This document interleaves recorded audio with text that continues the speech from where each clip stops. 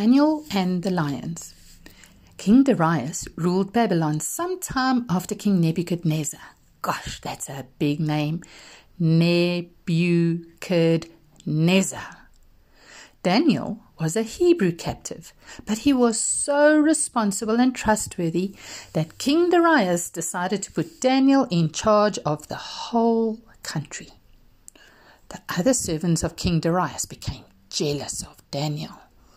They tried to find something wrong against Daniel, but they could find nothing wrong. He won't disobey the king unless it is to honor his God, they said. Aha!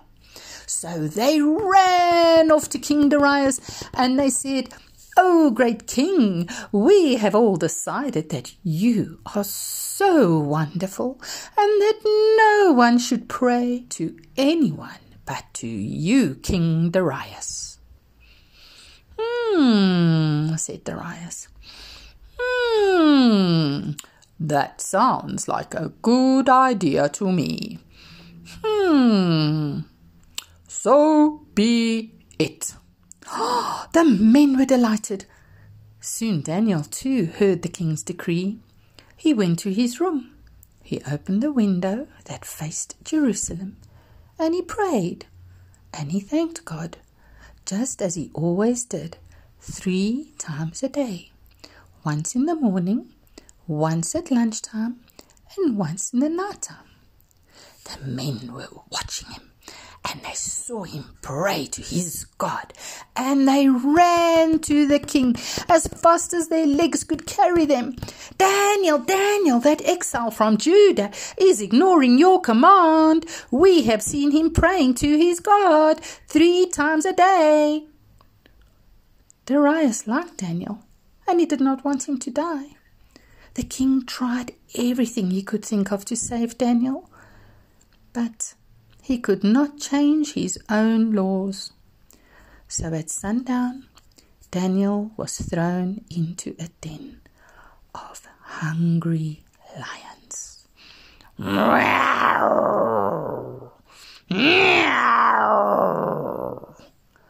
The king said to Daniel, "Oh, I do hope your God will rescue you." And with that, they shut the door, and Daniel was sealed in with those hungry lions.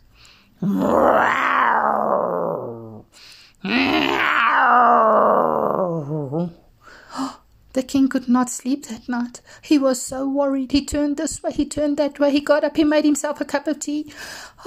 He couldn't wait for the sun to rise. As soon as he saw the sun coming up over the horizon, he hurried off to the den. "Has the God you serve rescued you, Daniel?" "O king, I'm alive and safe.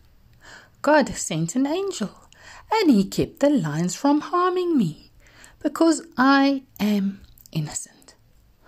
"Wonderful, wonderful! Get Daniel out of there at once," Darius ordered. "Daniel's God is great, and I decree that everyone in my kingdom must respect the Lord God, who rescued Daniel from the hungry lions. And you wicked servants, you are now going into that lion's den."